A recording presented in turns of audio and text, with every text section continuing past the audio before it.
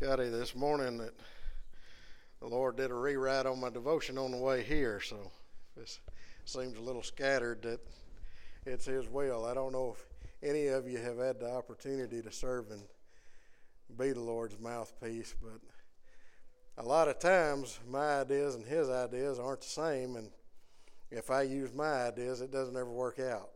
And I came in this morning with the notion of speaking on a different topic, but He brought me to this one, and then the song that Scotty sang this morning confirmed it.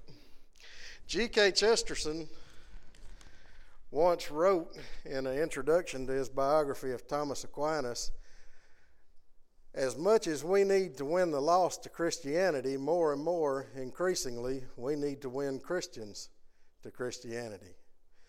Now, he wrote that in 1908, and I find that if it was true 100 years ago, it's even more true today. Last week, Brother Israel was speaking out of Joshua chapter 5. If you have your Bibles, you can turn over there. I'm going to read a couple of verses very quickly.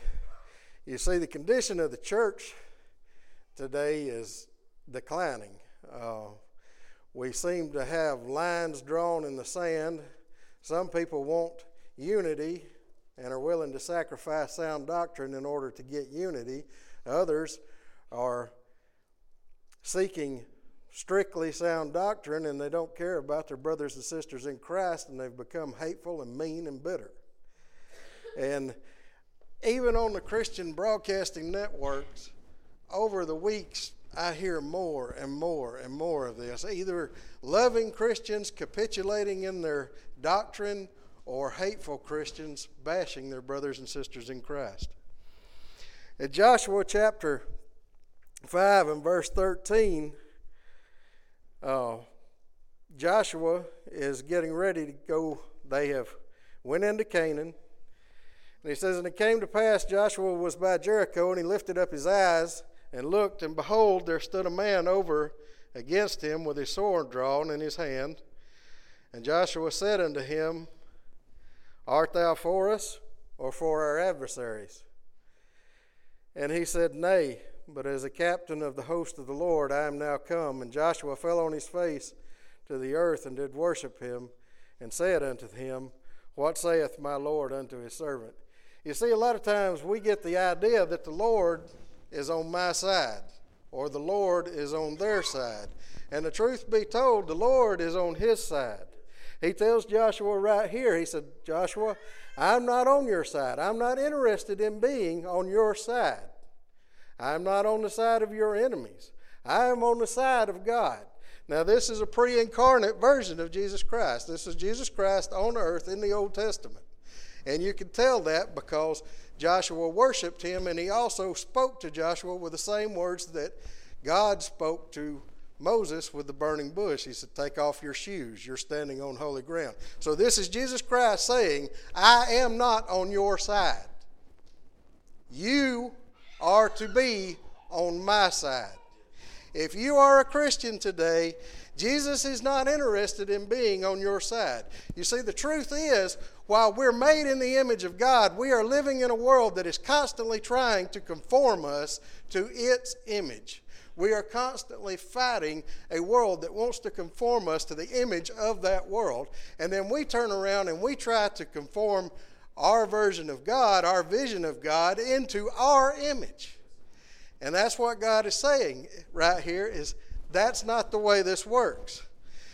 In Romans 12, verse 1 and 2, Paul says, I beseech you, therefore, brethren, by the mercies of God, that you present your bodies a living sacrifice, holy and acceptable unto God, which is your reasonable service. And not to be conformed to this world, but be ye transformed by the renewing of your mind, that ye may prove what is good and acceptable and perfect will of God. You see, we're not supposed to conform God to us. We're supposed to conform us to God. In truth, the American church is in desperate need of revival. The majority of those who claim to be Christians have lost sight of what that means. Like Peter walking on the water, we've taken our eyes off of Christ, and we wonder why we're sinking. And we ask ourselves, how do we get back on track? And I wrote down a few things here that I think we can do to get back on track. First of all, we've got to get our eyes back on the Savior. We've got to make Jesus the main thing. We've got to remember why He's our Lord, why He's our Savior. Secondly, we've got to get on our face before God. Nothing can be done effectively without fervent prayer of the saints. Not just dull, droning words, but get a fire in your belly and get real with God. Secondly, we've got to get in His Word. If you're going to pray effectively, you have got to be in the Word. Nothing is more effective than praying God's Word back to Him, praying His promises back to Him. I'll give you an example. If you have a stronghold in your life that the enemy has placed, pray back to God that you have promised to destroy strongholds in my life. You have promised that you are faithful to take out the enemy's strongholds that are in my life, and God will begin destroying those strongholds.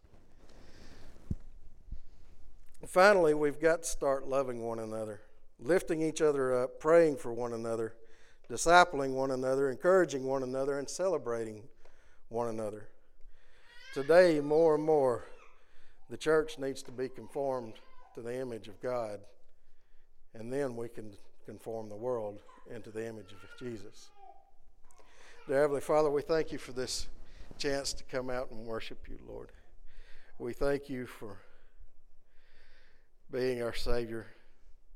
Jesus, we thank You for all that You've done. We thank You for living on earth and setting an example for us to follow. Lord, we thank You for fighting our battles. We thank You for our words so that we'll know how to pray. Or we could just begin now thanking You and never cease. Lord, we beg You to conform us to Your image. Help us to be what You want us to be instead of us trying to make You what we want You to be. Just help us to keep our eyes fixed on You in everything and glorify You in all that we do. In Jesus' name we pray. Amen.